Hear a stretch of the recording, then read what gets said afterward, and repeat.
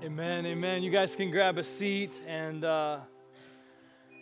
man, just thankful for a church and leaning into worship. You guys were dialed in on those last two songs, okay?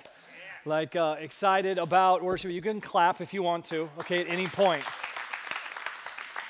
It's a half clap thing. We joke around all the time on our team, and I just want to encourage you guys, like not only in worship, but also in the preaching of the word. I think there's sometimes when I think God just wants us to respond, right? And so I think whether it's in worship and you want to raise your hands or close your eyes or kneel or bow your head, or in worship in the word, if you just want to be like amen, and that is encouraging to my soul. It's not something that the preacher that stands in front of you needs, but it's something that I love to see from God's people as we reflect on the truth of God's word and apply it to our hearts, right? And I'm excited. I love the opportunity to teach and lead here at Christ Church, and I'm glad you're here this morning, and honestly just overwhelmed regularly by what God is doing in and through our church, and it is a joy to be able to serve in this role that I have here. And this series that we're in has been honestly a deep encouragement to me and a reminder of why I love Jesus, why I love to work and serve in his kingdom. And what we're trying to do in this series of Take Aim is just help you lock in at the center of discipleship. At the center of discipleship. Because we all know that it's so easy to get distracted, right? It's so easy to settle for less than what Christ offers.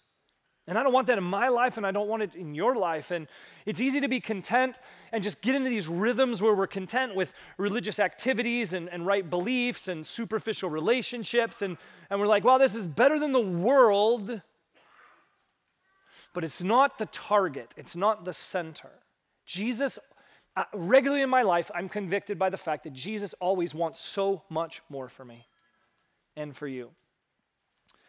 And so if we want to experience the work of Christ, if we want to experience more of Christ as a disciple, you have to know the work of Christ. That's why this little sub-series within our bigger series, we started with Draw Near to Christ. Now it's Know the Work of Christ. And so the first week we talked about a Christ my Creator. Then last week, a Christ my Victor. This week, Christ my Redeemer. It's the work of Christ seen everywhere throughout Scripture. From Genesis to Revelation, his work is on display, extending into our history and our world right up to now. God's still at work. In some ways we can understand and see it, in some ways that are still a mystery. But one of my favorite passages to demonstrate God's redemption is in Ephesians. So get your Bibles open to Ephesians chapter 1. Ephesians is a phenomenal letter from Paul to the church in Ephesus, modern-day Turkey. And in this letter, Paul really covers all sorts of relationships and things and realities around the gospel and salvation. And I'm only going to be able to just sort of whet your appetite for what Ephesians offers you. And if you're in that place where you're like, I really want to pick a book to study that would benefit my heart and soul and my relationships, Ephesians. I'd start there. It's got so much for you, and highly recommend that you study and apply this letter to your life over time. It has been a blessing in my life. This morning we're going to be focused on Ephesians chapter 1, 3 through 10. Follow along with me as you read God's word. Blessed be the God and Father of our Lord Jesus Christ, who has blessed us in Christ with every spiritual blessing in the heavenly places. Even as he chose us in him before the foundation of the world, that we should be holy and blameless before him. In love, he predestined us for adoption to himself as sons through Jesus Christ, according to the purpose of his will, to the praise of his glorious grace, with which he has blessed us in the beloved. In him we have redemption through his blood, the forgiveness of our trespasses, according to the riches of his grace, which he lavished upon us in all wisdom and insight, making known to us the mystery of his will according to his purpose, which he set forth in Christ as a plan for the fullness of time, to unite all things in him, things in heaven and things on earth. There's so much in this passage for you and for me. And the big idea this morning that I want us to kind of place over the top of this passage as a sort of a center is, Christ, my Redeemer, delights in my transformation. He delights in it. He delights in it. It is in his heart to bless you by transforming you. He chose you. If your faith is in Christ, he chose you before the foundation of the world, a mystery that many have tried to wrap their head around and failed, but one we just know to be true. He loves you so deeply that he adopted you. He redeems you by forgiving you. He lavishes you with grace, all a part of his purpose and plan to unite you to Christ. He delights in your transformation. And so this morning, kind of from the passage, I've got kind of 4 compelling pictures that sort of I see in this passage of the Redeemer's transforming work. Not just in this passage, just these words, but intended through the work of God and through relationship with him and through the power of the Spirit, that they actually can come alive in your life. They can be your reality, like they are mine, increasingly. 4 compelling pictures. The first one is this: he invites you to spiritual blessing. I've told you again and again in the past in messages, I want to reinforce it again this morning. When a word is seen multiple times, there is a message that God is trying to communicate. And blessing is all over verse 3, not to mention also again in verse 6 that we're going to talk about later. Blessing is found 3 times, featured 3 times in this verse, as an adjective, as a verb, and as a noun. So all the people who love English are like, yeah, I think he's covering all of the types of grammar. And those of you who don't like grammar, please move on to your next point, Pastor Brian. Just keep going. The message is clear, though. The disciples of Jesus Christ are blessed by God. There's blessing. Blessing now is divine favor. If you want to understand the definition of that word, it's divine favor. It's acts of kindness from God to his people. It's acts of God, acts of kindness from God to his people. So what is the blessing? Look at verse 4. Even as he chose us in him before the foundation of the world, that, the idea there is so that, it's a purpose statement, that we should be holy and blameless before him. The spiritual blessing in the gospel, in redemption, is that God wants to transform you to be made more holy, to be made like him so that you're blameless before him, not facing all of the weight and the difficulty and the trials of guilt and shame, but to actually have that removed through the work of Christ. Amen? It's so good. And yes, we're corrupted by and marred by the fall, but God in his redemptive work is trying to make us holy and blameless, to redeem us back to the image of God, his intention in our creation. And it is an awesome invitation. I don't know if you've ever gotten an invitation to something that you couldn't afford or manage on your own in whatever way. Maybe it's something that you needed, or maybe it's an opportunity that you got to participate in, and it was something of great value that was completely free. And maybe you're thinking about some things, but as I thought about that in light of this passage, I thought, man, that's kind of hard to think up places where that's a reality, where there's no strings attached, where there's nothing to sort of sell you behind I'd love to talk to you and meet you and invite you to this. There's no obligation. You're just invited to it, just because someone loves you. It's actually extremely rare, sometimes even in our closest relationships, to love freely without anything desired in return. It's an invitation that blows you away. It's a gift out of a simple desire to bless you because someone loves you. This is the invitation of the gospel every single day. It's the invitation of the gospel every single day. It says here that the God of the universe chose you before the foundation of the world. This means that the invitation was printed, the intention was already there before any of this was formed. When the world was formless and all that existed was Father, Son, and Holy Spirit. Their intention was that you would be chosen. One purpose of that choosing was to make you more like Jesus, to actually redeem your life. And all of his works are for this purpose. All of the redemptive history is moving in this direction because he knows that the greatest blessing that we can have as his creation is to be transformed and made holy and blameless before God. And the reason why it's such a tremendous blessing is because you cannot do it on your own, not one bit. It's a blessing because it was accomplished fully by Christ alone. It's a blessing because it aligns your life with the purpose of all creation to glorify God. It's a blessing because when you and I are made more holy, everyone around us is like, amen. It even extends outside of our own life. It's a blessing because when you're blameless, you're free from guilt and shame. Respond to the invitation this morning.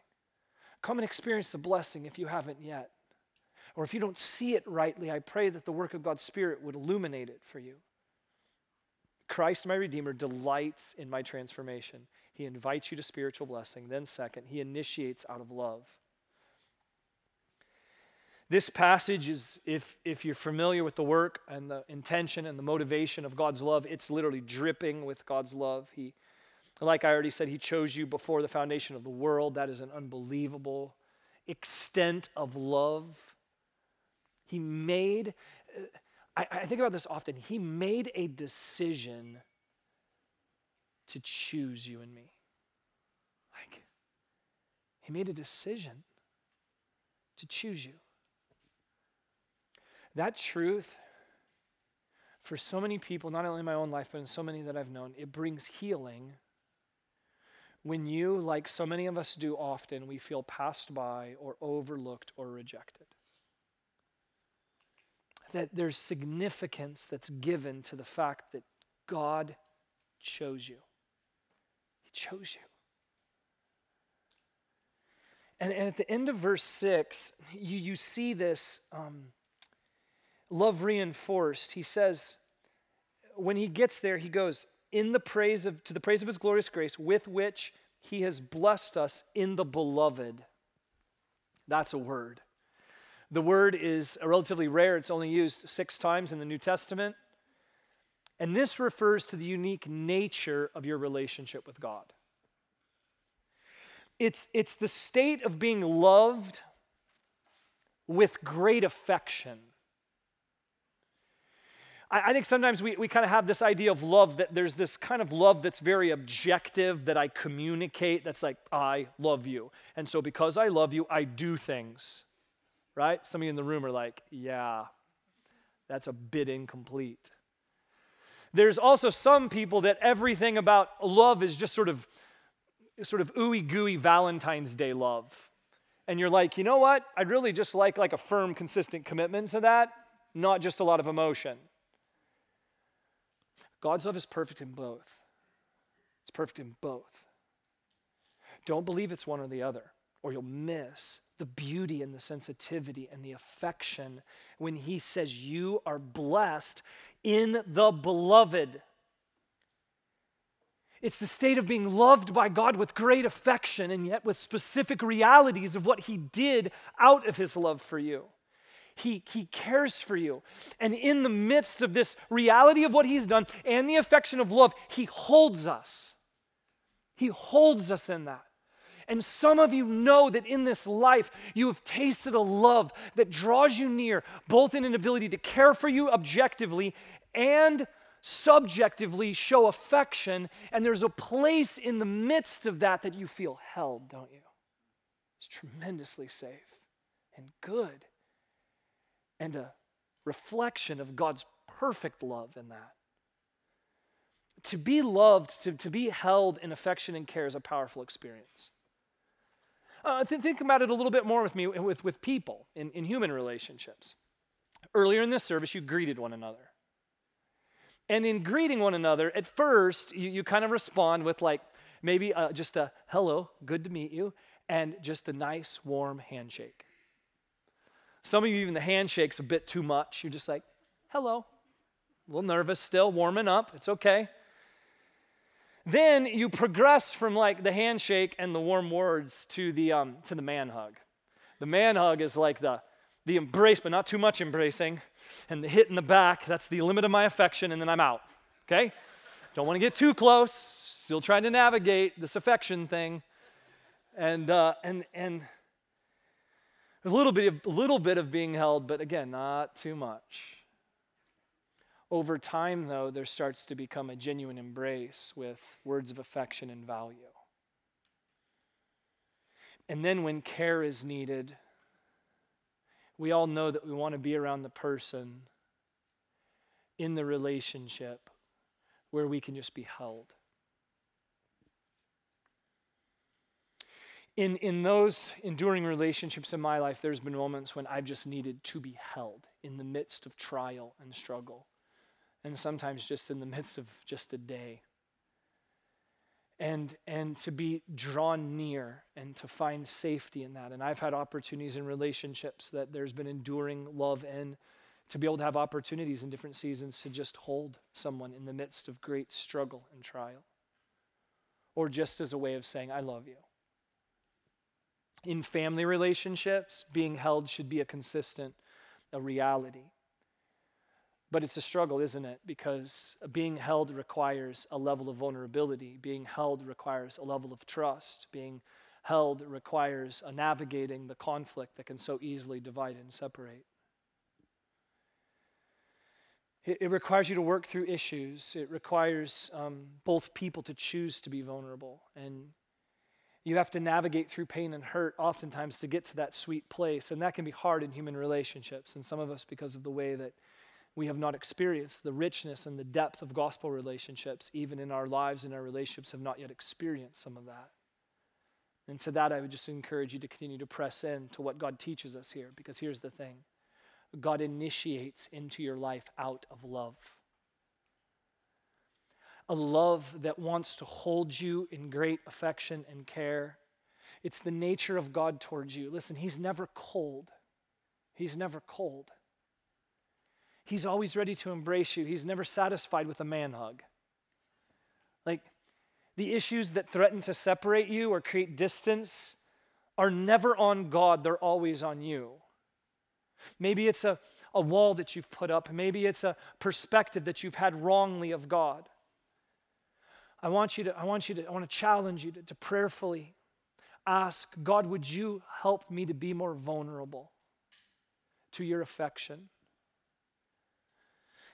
What you're going to have to do to move that direction, you're going to have to bring your pain and hurt. You're going to have to bring your disappointment to God.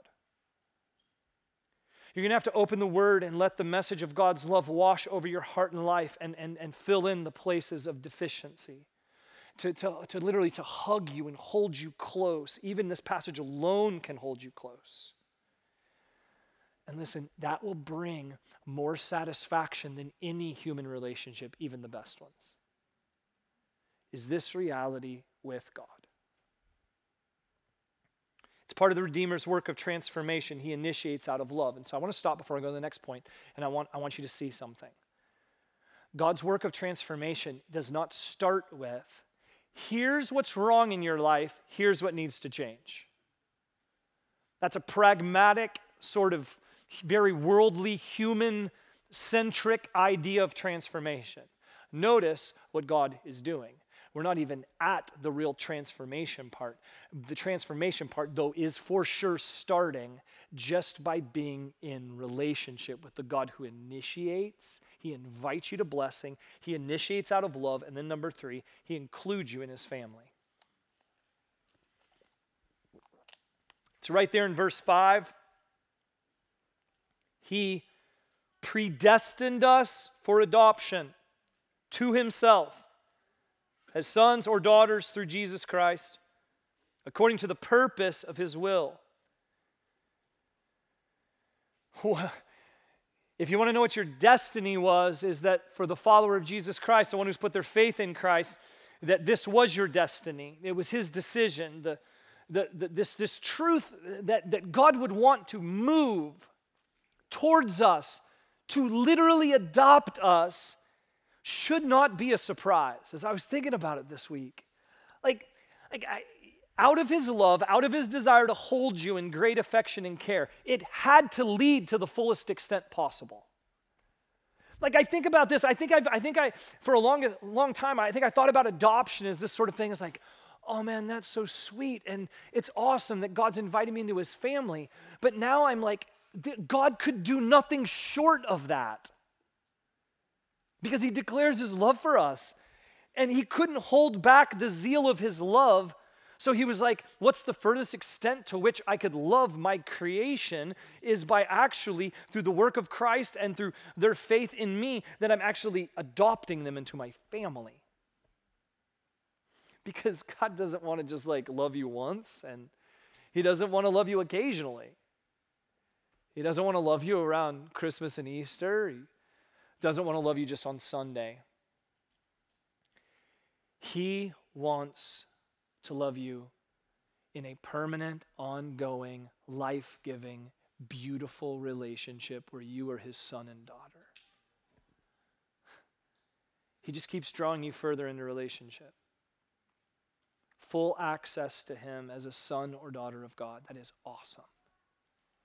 I can't talk about the work of Christ without highlighting that. Now, I know and I'm well aware of the fact that the mention of God as Father can be difficult for many. If your perspective this morning of a father has been a messed up or is painfully incomplete or even painful because of the insufficient or absent or negligent or abusive work of your earthly father or mother, for that matter.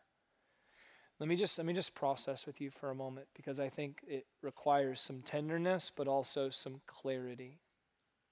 First, if that's you this morning, like for I think all of us in some ways that's true, I just want you to know that you're seen.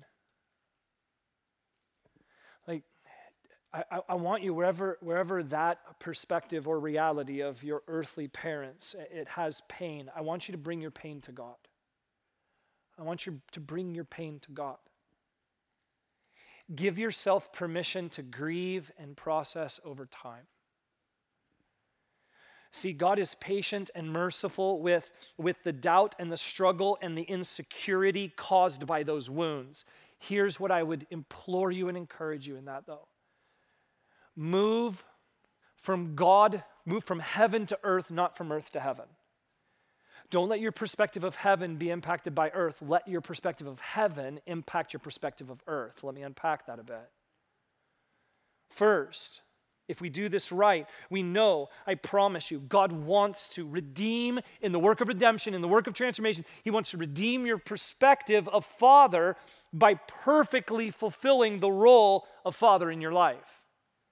And so for that to happen, for us to look from heaven to earth and have a right lens on our lives, first, recognize all earthly parents are insufficient and fall short.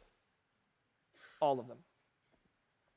At their best, most holy moment, my greatest moments as a parent are without question, because of the work of God in my life as father.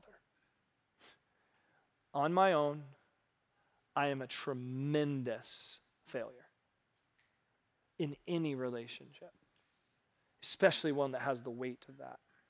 At their best, most holy, they are only blurry pictures of the beautiful nature of God. Any goodness that might come from your earthly parents, there should be an aspect that you go, that is only blurry compared to the reality of who God is as Father. And then finally this, I want you to prayerfully consider that the move that God wants to make is to transfer the foundation of your hope and your trust and your security. Your hope, your trust, your security. And you're going to move those from your earthly parents to your heavenly Father. This will redeem both your relationship with God and your perspective and the weight that your earthly parents have in your life. He includes you in his family. He's invited you to move your foundation. And friends, I just encourage you to take him up on what he's offered. It might take you a while, but I promise that you can rest in his presence. Like, you were safe there. I at times have been confused about God's purposes. There's times when I've fought and flailed underneath and been frustrated and angry and disappointed under the work of God as Father in my life.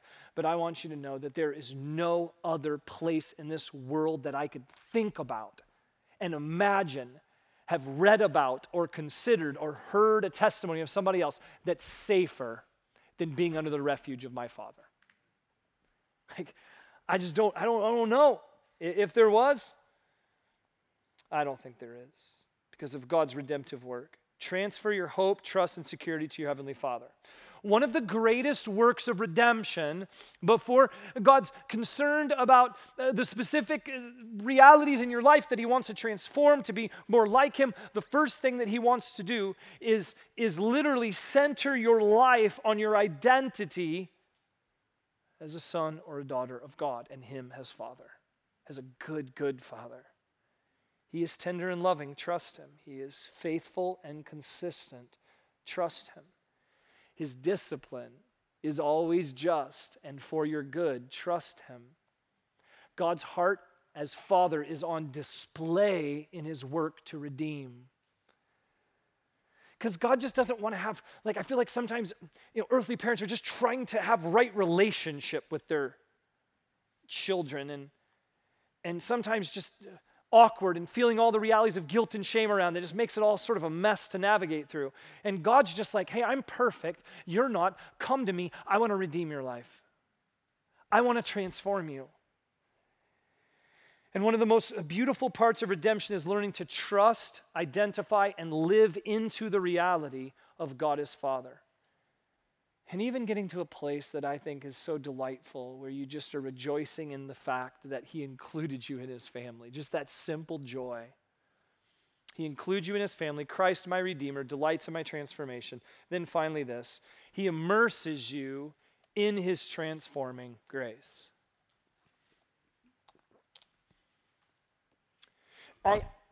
So often, this passage has meant so much to me because of that word lavished. Sits right there in verse 8. And I want you to see the work of his transforming grace.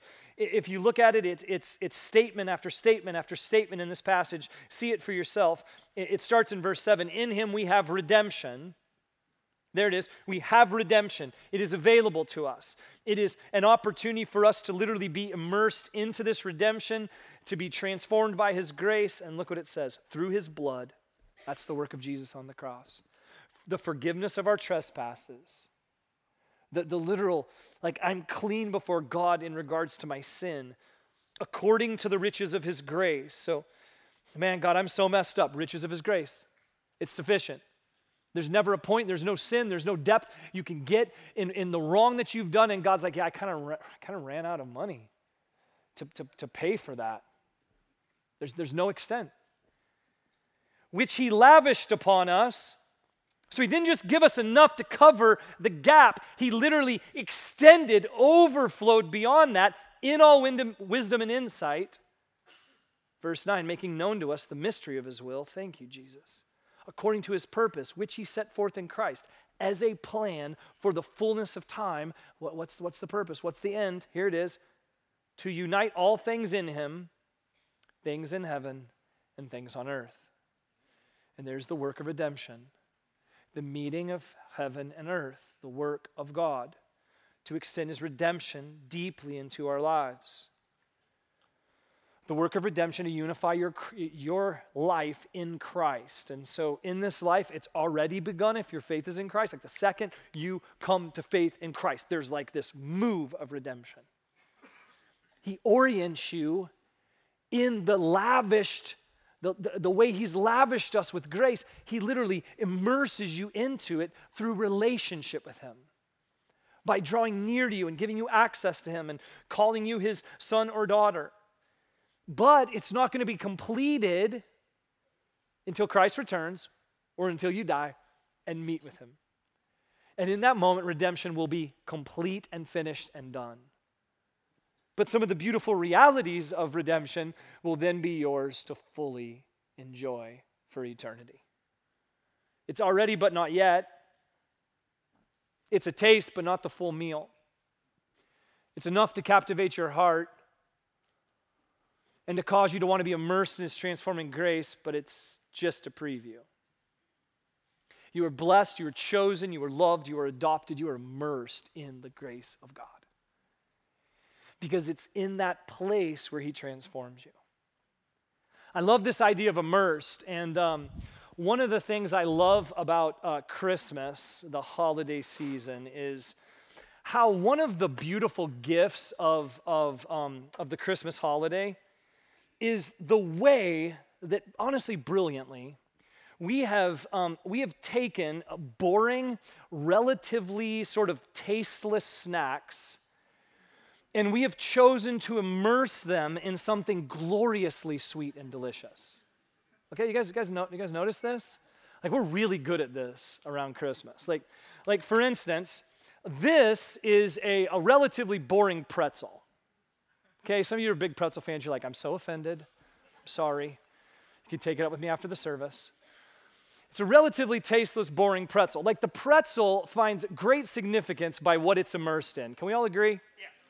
Like, most people are like, yeah, if I like pretzels, I kind of like them a little bit, not too much. It's like kind of boring and tasteless.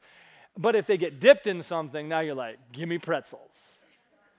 And we know around Christmas, one of the glorious works of redemption around Christmas that just showcases so much is when we take pretzels and we dip them in chocolate.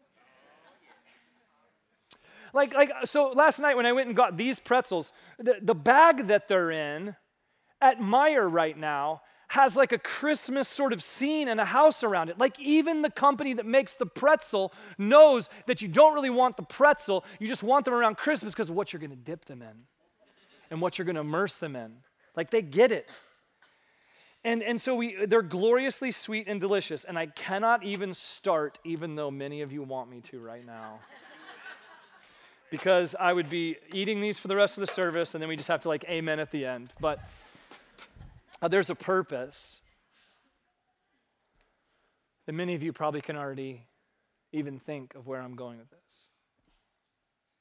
Christ your Redeemer delights in your transformation. And honestly, by ourselves, because of the fall and sin, like, we're kind of relatively dry and tasteless and oftentimes just kind of salty. And there's two meanings for that. But God created you with a purpose. And he wants to redeem you by immersing you in his transforming grace. It's a transforming grace that honestly, chocolate can only give you just a bit of sweetness, and there's a goodness even in the fact that we can taste sweetness. I love that, particularly around Christmas. And then I have to like create some New Year's resolutions to make up for whatever amount of that I've consumed. But here's the thing. God doesn't just want to like give you like a little dip and then out. He wants to immerse you in the work of his grace. He wants to immerse you in his transforming grace. He wants to cover you with it. And not just a touch of grace, but he lavishes you with grace. He soaks you in it. He wants you to remain there completely immersed. And so the question that I was wrestling with at this point was, what immerses you in his transforming grace? And the answer is alluded to here, but I'm so thankful for what Paul writes in 2 Corinthians 3, where he makes it so clear. And I, like many of you, sometimes are just like, God, I need some help. Can you just make it really clear to me? 2 Corinthians 3:18. And we all, with unveiled face, because of the work of Christ, because of the work he's predestined us and opens our eyes, beholding the glory of the Lord. That's it. Are being transformed into the same image from one degree of glory to another. There's the transformation. For this comes from the Lord who is the Spirit. Listen. All of transformation starts, continues, and ends in worship. It's this place we get to where we're just like, I am just beholding the work of God in Christ. And I'm overwhelmed by it, and it's both drawing me and inviting me near. It's holding me close. It's convicting and changing me. It's holding me throughout the transformation. It's empowering me for the work of God. It's changing my life and then empowering me for more work. See, it does not start with me going, I want to change my life to be made more like God, and then in my own efforts and work, I'm trying to achieve that. That's just putting religious language on the sort of man-centered moves of transformation that keep people in cycles of need.